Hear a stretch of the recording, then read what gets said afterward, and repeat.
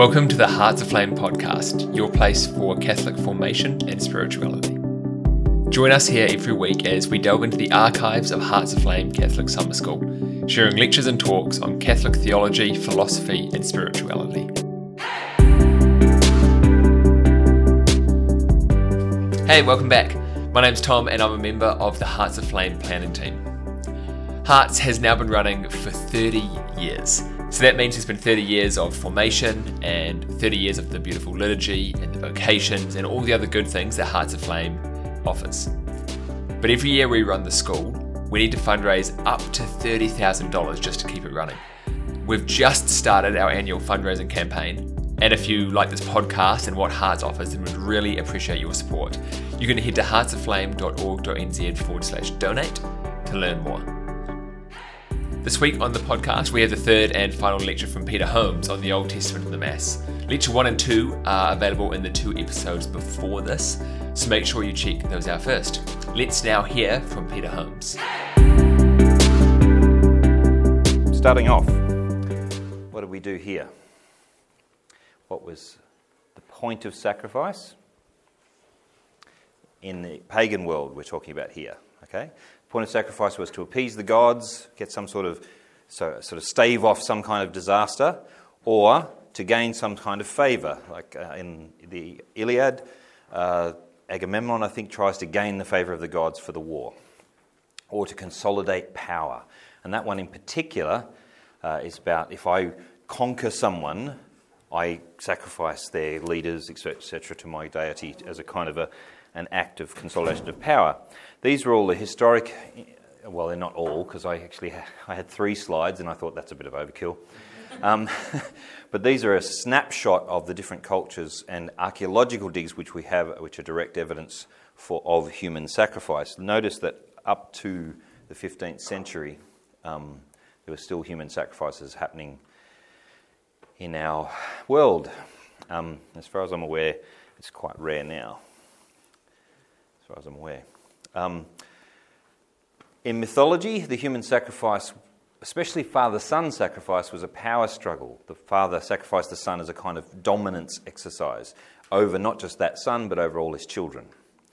And as I said, as a side issue, abortion was ruled out in the 1st century BC and AD by the Roman Empire, not because they were opposed to killing babies, they were quite happy with that.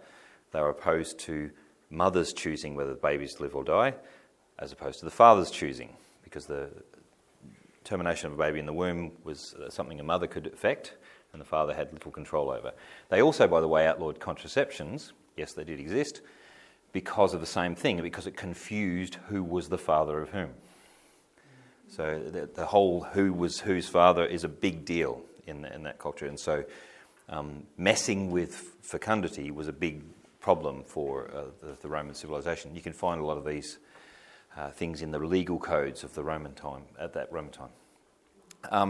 So the fathers would sacrifice, or perhaps at least exercise their right of sacrifice, even if they didn't go through with it, over their sons. And this was very common, especially you find reference to it in the Old Testament, of pagan cultures surrounding Israel, and sometimes Israel joining them in sacrificing their babies to Moloch. And one of the things the prophets rant about when Israel's really gone to the dogs is they're sacrificing their children to Moloch. However, this takes, and we looked at the people in the Nile, so the Egyptians throwing the babies into the Nile is about them sacrificing to their gods as well as destroying the Hebrews. That's a conquest thing, and the irony is, of course, that their own firstborn gets taken by God, and the Israelite firstborns survive. Abraham and Isaac is a deliberate tale told as a remedy to this idea of sacrifice. In fact, what it is a correction, because there is a correct understanding of sacrifice, but as with everything in creation, the correct understanding is in Christ. The false pagan understanding is a perversion. It's a deliberate perversion and twisting of the truth, and it's notice the purpose of those sacrifices was power, to obtain influence, power, dominance. Just keep that in the back of your mind. With Abraham and Isaac, it's reversed. Abraham's told to sacrifice, and yet even as Abraham walks with Isaac to the sacrifice, he says, "Father." And Abraham's response is, "Here I am, my son." Now, I mentioned briefly that "here I am" is the cry of a servant. If the master said, "Oi, servant," they would say, "Here I am," or in English we would say, "At your service." Abraham reverses the role. He shouldn't be saying that to his son should be saying it to him. But it demonstrates his love and complete self-giving to his son. It's completely countercultural. "Here I am, my son." Now, it's the same words he uses to God. "Here I am."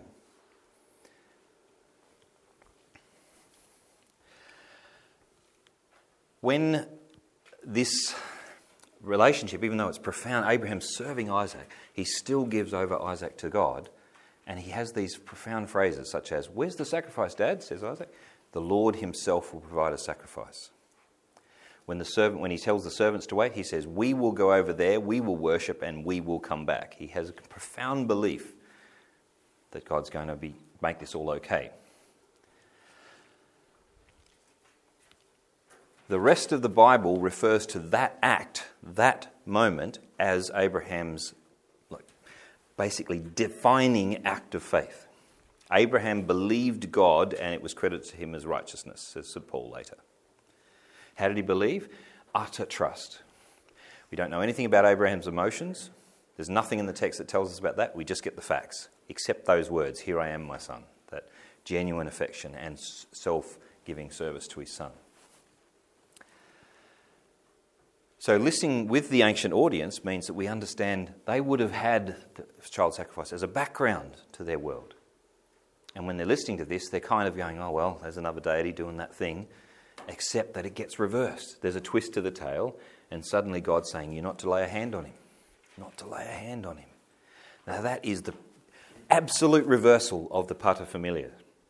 Not to lay a hand on him. The paterfamilias can do whatever the heck he likes with him. In fact, it's almost required of him to, smack him around a little bit at least to show him who's boss. Whereas the godly way is not to lay a hand on him, not to touch him. In the next series I'm doing on masculinity, you will hear this more fully, but in the Hebrew scriptures, a father's role is very different to any other pagan culture or even modern culture. A father's role is, there is discipline involved, but his role is not dominance, but education. And discipline only takes its place within the context of making the child great. To raise a child literally means to grate them, not with a grater, but to make them great, to big them. Not just physically, but morally. And to make them great, they need to be able to make their own calls. So a father is truly proud, not when their son does exactly what he told them to, but when the son independently seeks God's will. Perhaps not even the way the father would like it to happen, but independently seeks from their own heart God's will. The service of the father to the son here is the profound change. It's the subtle reversal of the entire structure. And the substitution sacrifice is important there too. So we had the irony in Egypt. God allows the substitutionary sacrifice. This is important. The sacrifice is available to all and the penalty applies to all. If an Israelite said, "No, I'm not doing the Passover sacrifice," the angel of death would have taken them. If an Egyptian had have said, "Gosh, this God seems to be the right one to be with," and gone with the Passover sacrifice, they would have been considered to be part of the ritual community of the Jews and therefore part of the salvation that brings. The Jewish community is defined, we think of it in terms of genetics, but most of the time they do have some distinction of people who've come into the faith, but once you're practicing their rituals and once you're involved in their faith, you're actually part of them and you receive the benefits of those things. There's all the usual prejudices that are in communities. Specifically, we said, what do all these things mean? Why are all these things important? Correct liturgy is important. Why? Because liturgical Nazis are hard to negotiate with. Have you heard that joke? What's the difference between a liturgist and a terrorist? You can negotiate with a terrorist. I'm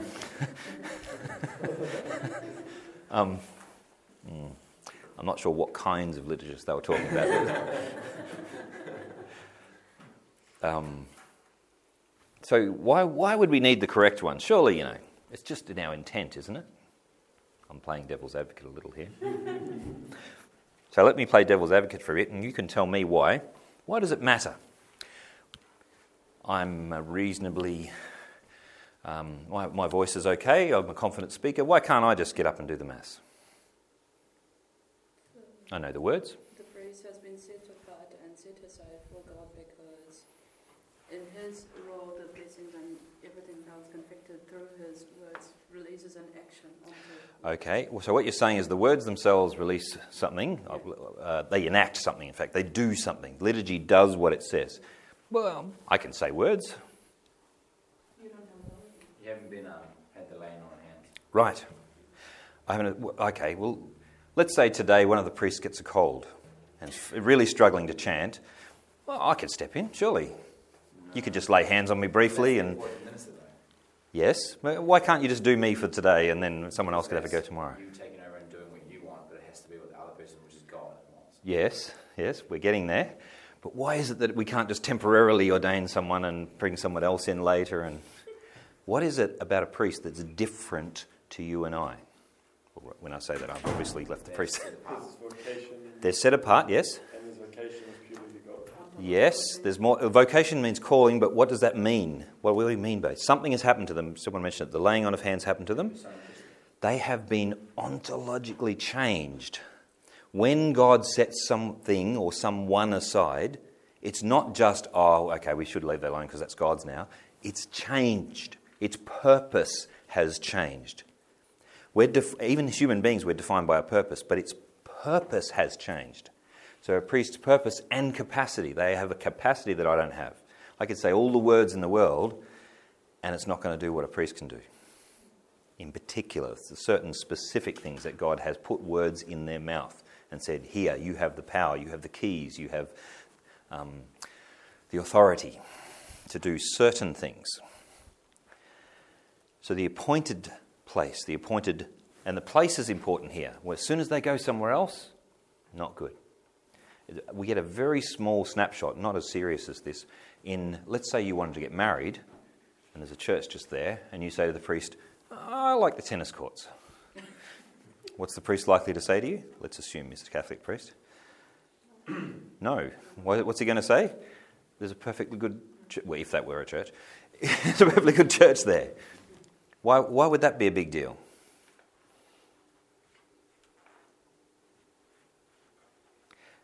Again, the appointed place, it's not as massive a deal here as the Temple of Jerusalem, but the appointed place, the church itself, is the place that God has said. And the choice to not be in the church is a choice to be outside of that kind of community, if you like.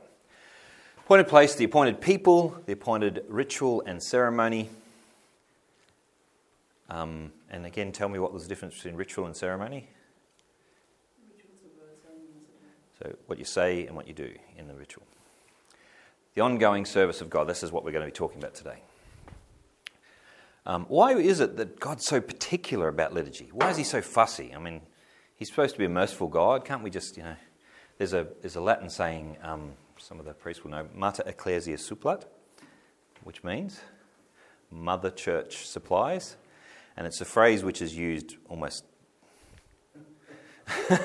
to mean if you tried your hardest and you stumbled and accidentally said, the Holy Goat instead of the Holy Ghost or something, and it was a genuine accident and you were trying to say the right thing, the saying is, it's a legitimate theology, that Mother Church supplies. If you were trying to do what the church has said and it's just been an honest kind of fumble or something, it's fine. It's not a big deal. There's some exceptions. But it's used so casually these days. We'll just kind of sing this Bob Dylan song and it'll be fine. And Mother Church supplies. No, not that much. But why is God so particular? If we have a merciful God, why is he so particular about liturgy? Doesn't it seem to contradict the idea of mercy? I'm playing the devil's advocate again. Think about, how does God bring mercy to us? Where are the places you can absolutely find mercy, guaranteed, 100%, every single time? Reconciliation. Yes, and pretty much all of the sacraments, right? And all of them are affected through liturgy. Liturgy brings the sacramental grace to us. You mess with the liturgy, you're messing with the grace. The reason why God is so particular about liturgy is because that's the way he is gracious to us. If I care about your health and your well-being, then I care about the way I prepare your food and give it to you. I don't just, put it all in a slosh heap, get a bit off the fertiliser pile and throw it all in and then throw it at your face. I take care in my preparation and I present it to you so it's nourishing, so that it's got the right elements to it, and I follow the recipe. God cares so much about liturgy because he cares about you, and he wants you to get the full nourishment, the full effect of grace. Again, what we sing doesn't affect the validity of the Mass, but it certainly helps us appreciate what's going on in the Mass. It'd be nice if the music and the liturgy itself reflected precisely the majestic nature of what's going on. Okay. Yep. Appointed place. Yes. What is it like in terms of if you had a priest and you had a community, you don't have a church? So what happened? Like in Ireland, this actually happened when they had to secretly say masses. Right. There's something the priests still carried, though. What was that? More than that? They carried an altar stone. Basically, the smallest portable church you've ever seen. Hide under a bush, stick the altar stone down, and we still say, on the altar. And the altar has in it, each altar has in it a relic, and it's consecrated. Now, even if you're in the secretive, super secret society where you can't be seen publicly saying Mass, they're still carrying the essentials of consecrated space, if you like, sacred space. And I hate using that phrase because it's been misused so often. But consecrated space. Now, in practice, it's not. We can still say Mass wherever people are gathered and we have the correct elements.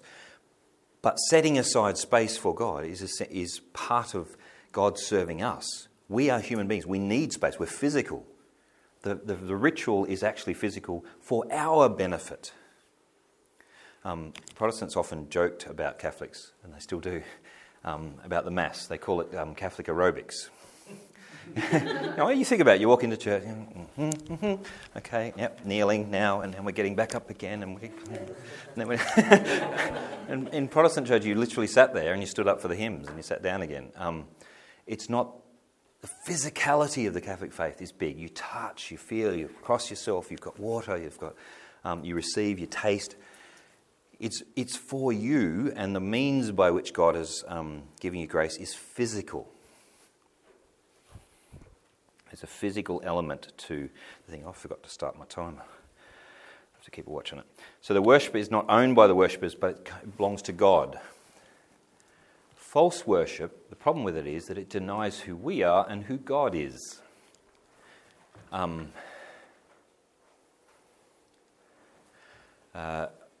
was talking to someone last night, and they were talking about theology of worship, which was basically... Okay, I'm going to get myself in trouble here. Some traditions of Christianity fall a little bit too far into the individualism of the modern age. And a lot of their so-called praise songs are about me. I feel this, and my God, and I'm the one that's interested here, and I feel great about that. And it's more meology than theology. Worship puts God where he's supposed to be. Not that we can put him anywhere, but it clearly puts in our perception where God's supposed to be and where we're supposed to be. Before you get too down on yourself about where we're supposed to be, the Kyrie is the starting point, the Lord have mercy, but before we've walked in, we've already stepped up a plane. What's the first thing you do when you walk into the church? We touch something. The holy water, and make the sign of the cross. What is that? What's that about? It's a saint that gives you a, not the right word, but like a minor fleeting indulgence or something. Because it's That's possibly the church. Indulgence, by the way, of a church is a way the church. It's more complicated than this, but a simplified version is the church sets indulgences to tell us what's good for our soul. So if the church says this is an indulgence, what they're trying to say is do this, it's good for you. Yeah. And also we attach graces additionally by the... Is it just how how Catholic Church do the purification like the Jews do? So it's in the place of the purification rites, and therefore the font needs to be, well, if not the font, the holy water, it has to be by the doors because it's your entry to the church. Why at the entry? The purification rites, and you're supposed to purify before you enter. Yes. But there's something more than that. This is the house of the King of the universe. This is the Lord of Lords and King of Kings.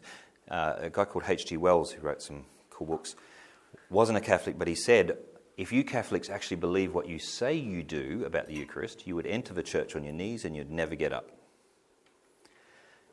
So how is it that we can casually walk in? Because what we're doing is touching water. What else is water used in? Baptism. We are claiming the right, the birthright of our baptism. We are sons of God, capital S, sons of God, not male, female, sons of God with a capital S, meaning we are in Christ. We are in the Trinity, in the Son bit of the Trinity. We have the right to walk into the King's presence because we are heirs. Now, we should be humble about that, but that's not a small thing. The purification rite of the temple is now even more amazing. We're not just pure enough to come into God's presence. We are heirs. We come in as the Son. We walk into God's presence, purified. Now, false worship is related to mistreatment of the poor in the Scriptures, constantly in the Old Testament. The prophets are going on about widows and orphans and false worship. In fact, it's so prevalent in Hebrew Scriptures that when they found an ancient text from the 10th century BC on the outskirts of King David's kingdom, on one of the outposts, they found a little clay tablet that had been written in Hebrew, actually in Proto-Phoenician script, but it was Hebrew writing, and it said something about the king cares for widows and orphans, and it's not from any part of Scripture that we know of, but scholars, even the most atheistic scholars, immediately said this is Hebrew because no other culture gives a crap about widows and orphans. Nobody cares about the weak or the vulnerable. Nobody. It's absolutely unique and in pretty much in the world. And even now, you get people from Nietzsche all the way through saying, these Christians, why do they care about the weak? Let them fall, let them die. And false worship defiles the land. So here we go. We went through that. I'm not going to do that. That's the temple. The purification happened at the entrance, etc., etc. We went through the offerings. Which parts of the Mass do these represent again? The penitential rite, the presence of God, the holy presence of God. When we sing the Holy Holies, the choir goes nuts. Remember, that's a liturgical term. The grain offering is the offering to the priest, to sustain the priest, and peace offering that we eat. So that's the part that we eat, and we receive the benefits of a sacrifice in the eating of it. But also, by the way, you're eating with. In the ancient Eastern culture, if you ate with someone, or even if you just took a pinch of salt with them, if you take salt with them, they were your family. And for the next day or so, depending on where you were, it was a day or 2 days perhaps, they were your family and you were responsible for their welfare. If anything happened to them, it was your fault because you had to protect them, you had to feed them, you had to clothe them.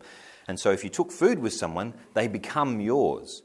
And when God welcomes us into His presence and we feast with Him, He's constantly remaking us His family and taking responsibility for us. Now, He obviously always does, but that's what's happening constantly in this renewal. So, you've seen this before, and this is going to form the basis of what we talk about now. What's the word in the middle? Shalom, which we translate as peace, and usually we mean no conflict. But all of these parts of human flourishing come from this understanding of shalom. I'm quite happy to email this to anyone who wants it. All of this comes from that understanding of peace, because peace is actually about the full human flourishing. So peace includes your good relationships, which is family, children, great-grandchildren, bouncing on your knee, many sons standing with you at the city gates, many daughters, from which you have many grandchildren, but also what other people say of you, your good name, your respect that you have, for your integrity, not fear, but respect. Your skill, your freedom, which expresses itself in skill, both artistic and work, so impact on the land, your art, your music, your contemplation, and particularly your worship of God, true worship of God. And that again is part of relationships. The land itself is coupled with justice, fruitfulness, and no conflict, hopefully. But the land itself, a man would ask for land for his family, for protection, for sustenance, because that's his business, and also a place to live. If I got all these things and you don't have one of them, there is no peace. Because if you can be treated unjustly or slandered, then I can. And that means my peace is shattered, because my peace is your peace. Hence, when we say the peace of the Lord be with you, and we say and with your spirit, we're binding ourselves to this ideal for everyone. And of course, because we're in the Catholic Mass, it's not just us in that room, it's also the world. But in particular, we're saying, I'm committed to this. I'm in. So, the royal priesthood. What does this part mean? God calls Israel a royal priesthood and a holy nation. And then in Peter, in the New Testament, he also says of us that we're a royal priesthood and a holy nation. You've heard that we're all priests, like the priesthood of all believers. It's true. We need to be careful about how we talk about it. Everyone in Israel was part of a royal priesthood. What do priests do in the general sense? Minister to people? Yeah, not so much minister to people, but there's another part to that jigsaw. They offer sacrifice, or in more general sense, they intercede between God and man and bring God back to man. So they're kind of a go-between. So in what sense are the people of Israel, as a whole people, royal priesthood? They intercede for the world. So they pray for the whole world. They have special access to God. So they pray to the world. The most powerful and wonderful, awesome thing you can do for anybody else is bring your biggest, most powerful associate, it's probably the wrong word, God, into the equation. We often say, all we can do is pray. No, that should be the first thing, because it's the most valuable thing you can do. It's the most awesome power you have is to bring God into the equation. Now, God's already there, but our prayers are powerful, and they are our first responsibility as priests in the sense of general priesthood. Also sacrifice, which we do in the Mass. We offer the sacrifice as laymen. There's a small, you make your intention in the Mass, offering it up for a particular thing. We're to bring the concerns, the hurts, the joys of the world to God in that sense. And also priests are called to a higher life. Just as in the Catholic Church, individual priests are held accountable for their holiness and for their example, we, as priests of God in the world, are also held accountable for that. People see what we do, and our actions speak louder than words. And a holy nation, that means a nation set aside by God. Now, what have we said about holiness all along? If something's set aside, then it has a new purpose. And everything is geared to that purpose. And what are the two ways you can sin against holiness? You either misuse it, or you don't use it. Okay? And if God set us aside for holiness, so He's set us aside to be holy for His purpose, to be a royal priesthood, what are the things we could do? Either just do something else, something bad, or not do what we're called to do. To pray, to intercede, to do God's work in the world. So, they're both our right, peace and justice are both our right and a responsibility, and the responsibility of every one of God's gifts. So if God gives us wealth, land, authority, fame, family, privilege, all of these are at His service for the peace of God and all of those around us. There's nothing wrong with owning stuff. provided it is at God's service, constantly. And if it's ever just about us, that's the problem with ownership. In fact, a good, humble man or woman with lots would be a fantastic thing in God's sight, because that means there's lots of stuff that can be used for God's glory. But, the problem is when we hoard it. Okay, so we've gone through that. This is the bit. What can we learn about this? I've tried to stay with my alliterations here, the L's. So one of the problems of modern times is loopy liturgies. And it's not new, because in the ancient world, the prophets spent most of their time talking about these loopy liturgies. And what were they trying to do? Again, very modern problems. They were trying to do, what's syncretism? When they try and syncretize a local kind of practice or religion with the true worship of God. Easter and Christmas trees? No, not at all. No, because Christians can baptise something and say, no, it's ours now.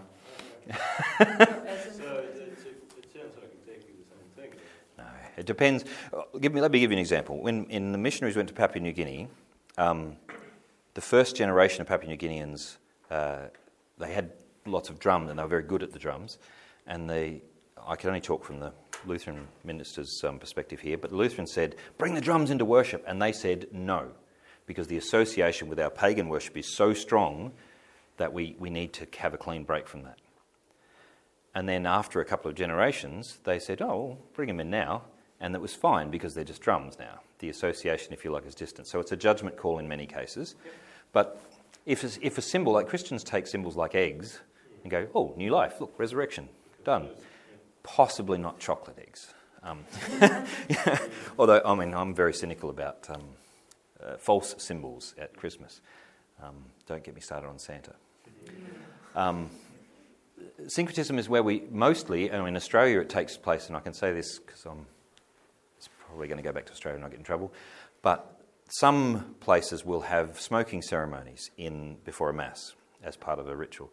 Now, smoking ceremonies are quite clearly an Aboriginal, Australian Indigenous spiritual ritual.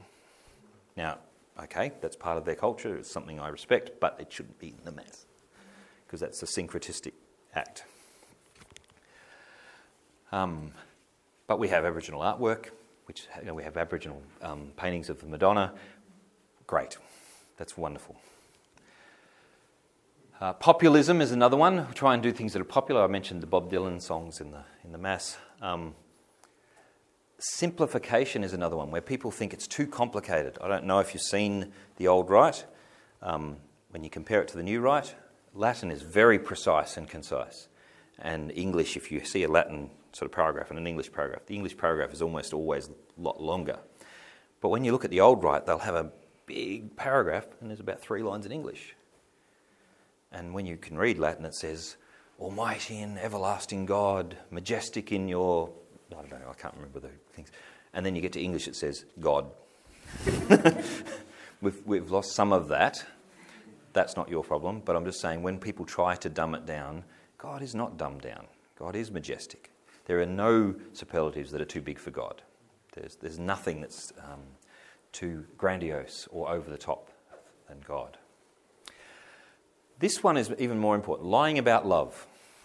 Lots of things get excused as being loving. We have to ask the question, what actually is love? So, can you tell me what's love? Agape is one Greek word which helps us to understand part of love, yes? True. Yeah, sorry, you know there's 4 Greek words for love, and all of them are gods. All of them are gods. This is one of I've heard this homily so many times when people separate and go, Eros, no, bad love, bad. Oh, sorry. And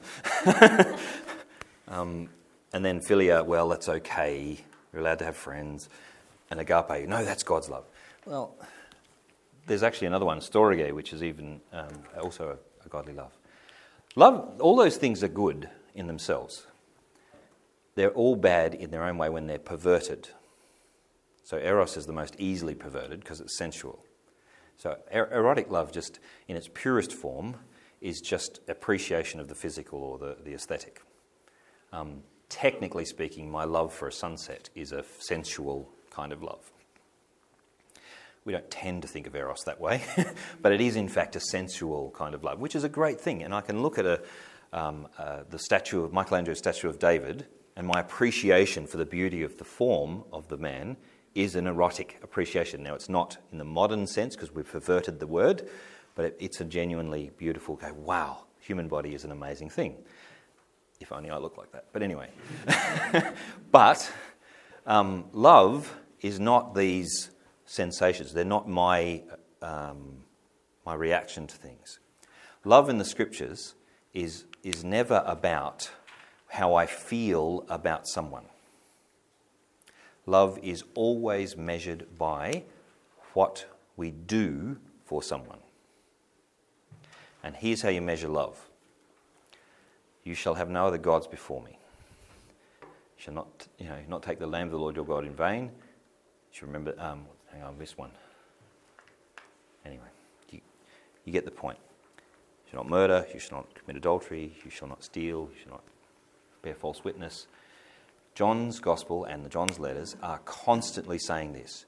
If you love, keep the commandments. This is how you love.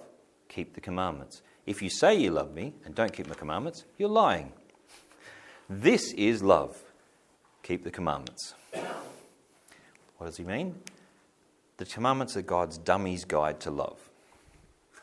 It's sometimes difficult to understand what love is, but here's a dummy's guide, says God. If I want to love you, sorry, what was your name? Moria. If I want to love you, I probably won't kill you. Is that a good start? Excellent start. Now, we say that and we're laughing, but right now in parliaments they're going, oh, is it always loving to not kill someone? Couldn't we just kill someone? Maybe it's more loving to kill someone. Do you see what I'm saying? It gets on the edges of things. You get really, or in the womb. Oh, it's not loving to bring the child into the world. It's going to be a hard life for them. Yeah, a lot of us have hard lives. It's still better than no life.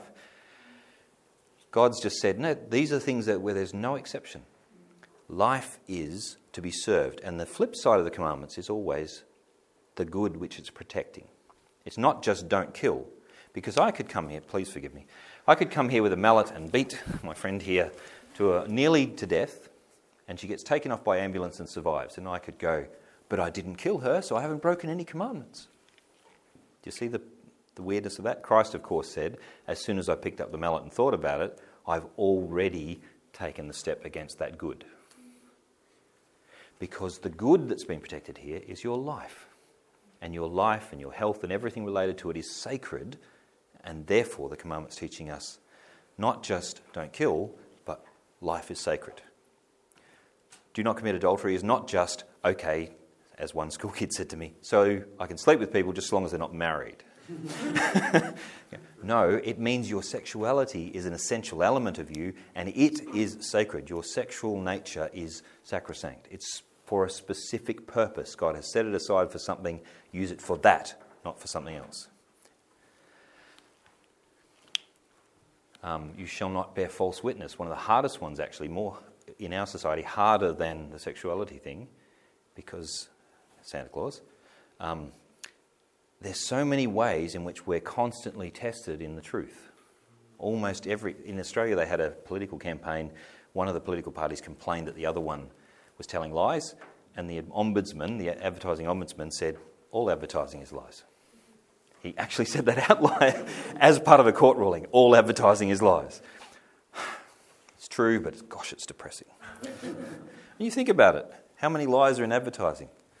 We promise people heaven. So do Coke ads. Drink this. All your friends, happiness. You become suddenly sexy for some reason. All of these things, amazing. But they just lie to you constantly. But it works because we buy their stuff.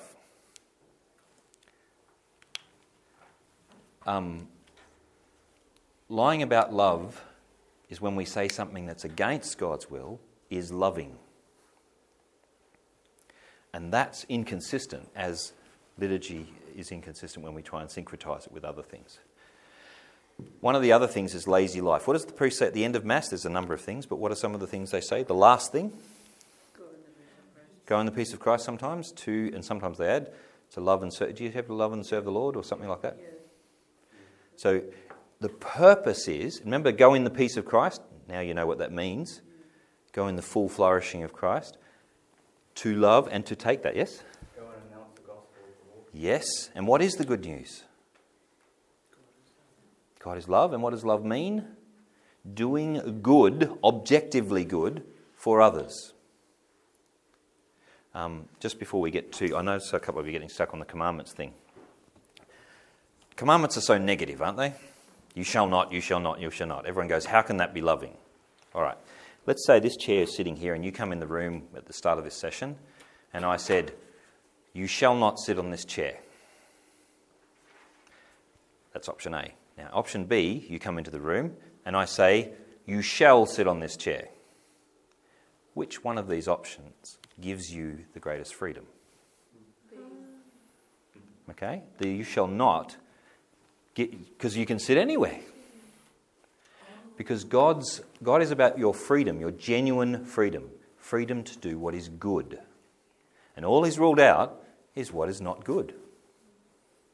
In fact, there are a million ways you can do God's will today. There are a million ways you can serve the good that is in you and in those around you. And God's not interested in restricting your creativity because He created your creativity. He wants you to use your will and your passions and your skills and your creativity in love and in service of others. But all He's done is ruled out what's out. Because if He told you, you must do this, there are religions that do that. There are versions of Christianity or attempts at Christianity which seem to do that. You must do this, otherwise you're not a Christian. Well, the church is remarkably sparse in what it tells us we must do, and they're really only the essentials. Love is freedom in the proper sense, which the only thing that is ruled out is not love, which is to destroy, to attack the goods that God has given us. The other thing is liturgy is not local. I've seen this so many times in Australia. I'm sure you guys are immune from it, but in Australia they always want to make Australian liturgies or even Victorian liturgies or New South Wales liturgies. The liturgy is not local. Up until very recently it was one language through most of the Western world. But it's universal, and that means not just around the world now, it means through time. We are, I hope you're seeing this, we're saying the same liturgy, following the same pattern that God set in place in Sinai and is still going throughout the world and will hopefully still be going long after us. So this peace, this peace that we bring, where are we?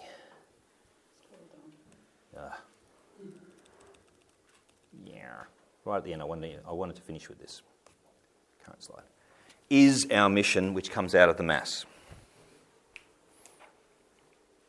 When you have received the peace of God, which passes all understanding, and He's empowered us and given us those gifts, firstly of forgiveness, life and salvation, our responsibility is to bring this peace to the world. Just the same as it is our responsibility once we actually get anything. If we've got wealth, it's our responsibility to use it. But what you've got is salvation. You've got peace with God. That should be shared. Now, what does that look like? It looks like this. What is God's will for the poor? We've heard it so many times, even this morning in morning prayer. What is God's will for the poor? Firstly, God listens to the poor. And then God and godly people help the poor. What is God's will for the lonely? God hears the cry of the alone and brings them, hopefully through His people, but certainly Him, comfort. What's God's will for the comfortable? That's an interesting one. Well, what about the comfortable? I'm pretty comfortable, especially in the Western world. Yes. In what way, though? Not just to make you feel icky, because to make me grow, to challenge me to beyond my comfort zone, to actually... There's an old saying that says the scriptures are designed to comfort the afflicted and to afflict the comfortable. And we are more likely in this culture of being comfortable than we are afflicted, although we've got our own problems. There is in our culture, I don't know about here, but in Australian culture, it's less likely for someone to be physically poor than it is for them to be emotionally and poor in terms of friendships, any kind of meaning in life, any kind of purpose. Lots of people hang out with other people. Lots of people have lots of Facebook friends and have no genuine friends. They have no one who actually listens to them, who gives a crap about their family life. You can't tell someone if you've been from a broken family, because most people around the place have heard that story and they're bored with it. Nobody listens anymore. If you get good at listening, you won't have to go evangelising, because they'll be beating down your door. And you'll be having to schedule time for yourself just to not be listening to somebody. If you get good at making friends by helping them, doing good for them, no one's going to protest this stuff. No one's going to say, no, I've had enough of your wholesomeness and peace. They might if you tell them about it all the time, but if you do it... This is really what God's perfect plan for us is. This is what it would like if his kingdom had come.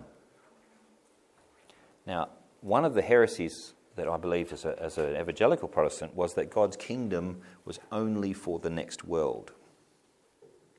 But what do we pray in the Lord's Prayer? Thy kingdom come, thy will be done. Now, careful what you say that. Thy will be done. What's God's will? That all of this, our full humanity, including proper relationship with God, come to everyone. Thy will be done where? On earth. How? How is it on earth? Imperfectly? No. As it is in heaven. How is God's will done in heaven? Perfectly. Wow. How can we even start? What's wrong? What's wrong with the picture? What are you thinking at this point? How can we even start with this? How can we do God's will perfectly on earth? What needs to happen before we can get to perfectly God's will? Yes, but why? Why? Not just aesthetics. You're absolutely right, but why does there need to be good liturgy? Yes, so for starters, the people who are trying to do God's will need to be constantly renewed by forgiveness and grace and purification so that we are capable of being royal priesthood, a holy nation. Secondly, what do all the other people need before they can even start to look at this kind of picture?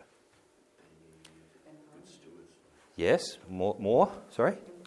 What's stopping them from this? What's destroying this picture? Yes, there's one word for it really, 3 words. Sin. Who's quacking? Thank you. 10 minutes, okay. I have 10 minutes, don't I? Yes, good. Thank you for that. The quack spreads. This picture is only destroyed by sin. And that's, by the way, what the Ten Commandments is about. Protecting God's glorious plan for humanity. The goodness of it. Now, mostly people hear the negatives, so maybe it's time for us to start convincing them of the positives. St. Augustine says nobody wakes up. Well, very few people wake up and go, what evil can I do today? Almost everyone, every day, chooses what they think is the best option for them. And the way we can change that decision is convince them that there's a better option. Most people would like this, but they don't believe it's possible because they haven't seen it in reality anywhere. One of the most powerful witnesses you can do is walk out of Mass and try, with the grace of God, to bring this obviously into life. To simply live in the peace of God. And if we're living that way, most people will say, I want some of what you're having, whatever that is. It'll become more and more obvious as the world begins to collapse around us. Just as lots of people are becoming Catholic from other pseudo-Christian traditions as the world of their Christian traditions are collapsing morally and collapsing in terms of structures and any kind of difference to the world.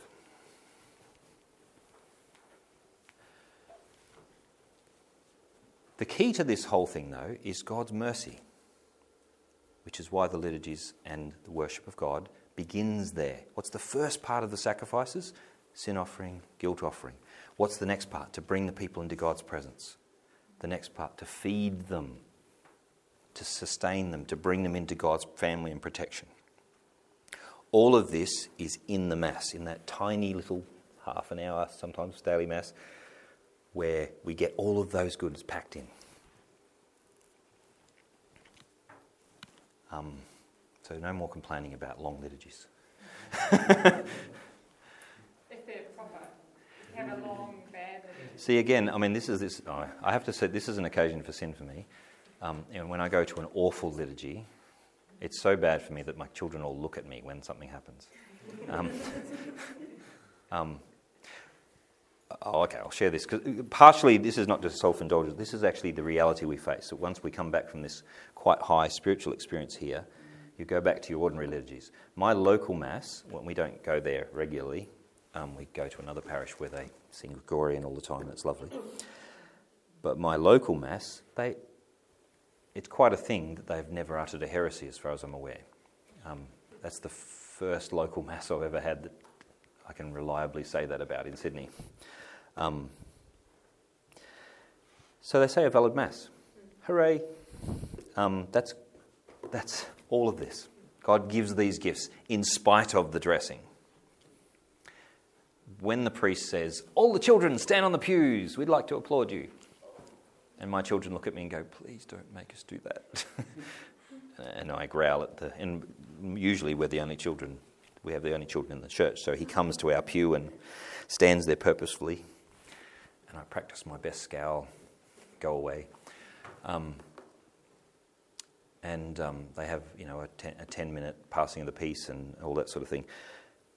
I find that particularly it grinds on my soul, and I have to confess myself afterwards. Now, I'm confessing it to you publicly here because I think that's actually the devil's work. God is still present. What does he do? What happens? I think that the devil will use any means possible to rob you of the grace of God. I don't even understand what happens in the church. I hate poor expressions of liturgy, and I find it a real struggle when a priest decides to make it his own show. So the most extreme version of this I saw was a priest in another country, unnamed, who got one of those hoverboards, the things, and he went around the church singing karaoke as he did it. Now that's a very extreme version, and I'm using it to say, okay, he still said a valid Mass, hopefully not on the hoverboard by the time he was at the altar, but the point is that as bad as that is, there is actually a way that the devil distracts us from God's grace by making us too picky about the liturgy. And if I'm so worried about what this person's doing or what the priest should have said, or, they were off key there, then the devil's robbed me of, and you still receive it in fact, but he's robbed me of that part of the relationship which I should receive. Don't let that happen, because the reality is, the central reality is that it's a valid Mass and you've just received the flesh of the perfect sacrifice, which can sustain you and lead you to all these things. Again, if it's ever in your power to gently lead people to perhaps represent some of the majestic nature of the Mass properly, then please do so. I beg you to do so. But don't let that sort of quibble rob you of the joy of Christ. And on the other side, you can become so obsessed with the beautiful liturgy or the singing. I've seen, there was an opera singer who was in our parish. He only ever visited twice a year, and he sang the most glorious Christmas litanies. But it was very much about him. And he did this whole at the front, and you settle down. However, lots of people were, and I reacted to him, which was bad, and other people reacted like they were, he was great, lots of applause for him. And you forget what the purpose of the Mass was. So any kind of distraction, the devil doesn't care how he distracts you. Focus on Christ. Focus on what the purpose of a sacrifice is and where it leads you. If you come out of Mass angry, that's a win for the devil. If you've received the valid Mass, walk out with the joy of Christ and say thank you for a valid Mass. Even if that's all you can say thank you for. And try and bring the peace of God to that situation. Remember that even when people mess up things like liturgy or other things, they're almost never doing it deliberately to be evil. They're doing what the best they think for that situation. And it's not usually their fault that they've been miseducated or misinformed, or that they've, for some reason, come to that conclusion. We can gently nudge them in the right direction. But the key thing with this knowledge is applying it to yourself and focusing on the grace of the sacrifice that's there. All the graces of the Old Testament, the Passover, that Christ has substituted. I should be the one to die for my sins. Christ has died. I'd have no worthiness to walk into his temple, and yet the baptismal waters have purified me and claimed me as God's son. I come in as an heir and I eat at the table of the king. I walk out with the king's sacrifice inside me, physically restoring me and sending me out to do peace. There's nothing more he can give me that's more powerful to bring about that grace and peace. I'll leave you with that. Thank you.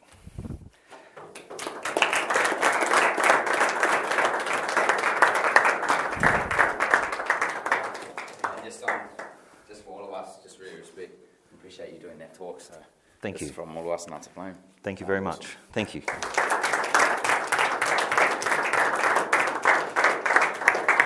You should, however, greatly treasure and respect what you have as this conference. Is that what it's called, a conference? Summer school. I've been bragging about, I came here last year, and I've been bragging about this to Australians ever since. We have summer schools, they're just not as good in terms of the fine liturgy, the fine people, and I have to say the standard of engagement. I've had to step up my presentations because you guys are already thinking at a level that's already more advanced. Even before you all think, oh, I've never heard this before. I'm having to ratchet it up because most Aussie audiences aren't up to this speed. So, well done. And also treasure this community, because this is not a small thing. And even the people you go back in a half engagement, that's not a small thing. And in this world, it's a miracle that any of us have a faith anymore. Praise God for that. And every one of you can be a massive influence. And if the current state of the world is depressing you, think about this. Every saint that's done something amazing and heroic, it's always been in the most dark times. Think of the great saints. St. Augustine, I always think, wow, it'd be great to be alive when St. Augustine was around. The church really had it together then. The Vandals were literally coming down and destroying the civilization. I think that maybe in 100 years or 200 years, people look back and go, wow, that John Paul II, those guys really had it together sexually. It's the time for heroes. God bless you.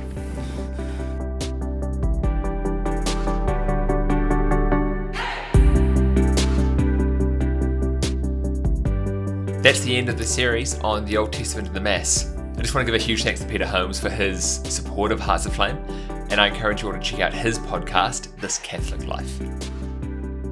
Before I go, I just want to remind you again that Hearts of Flame wants you to join its mission. You can learn more and make donations at heartsoflame.org.nz/donate. Thanks for joining us this week. We'll be back next week with a new lecture series. We'll see you then.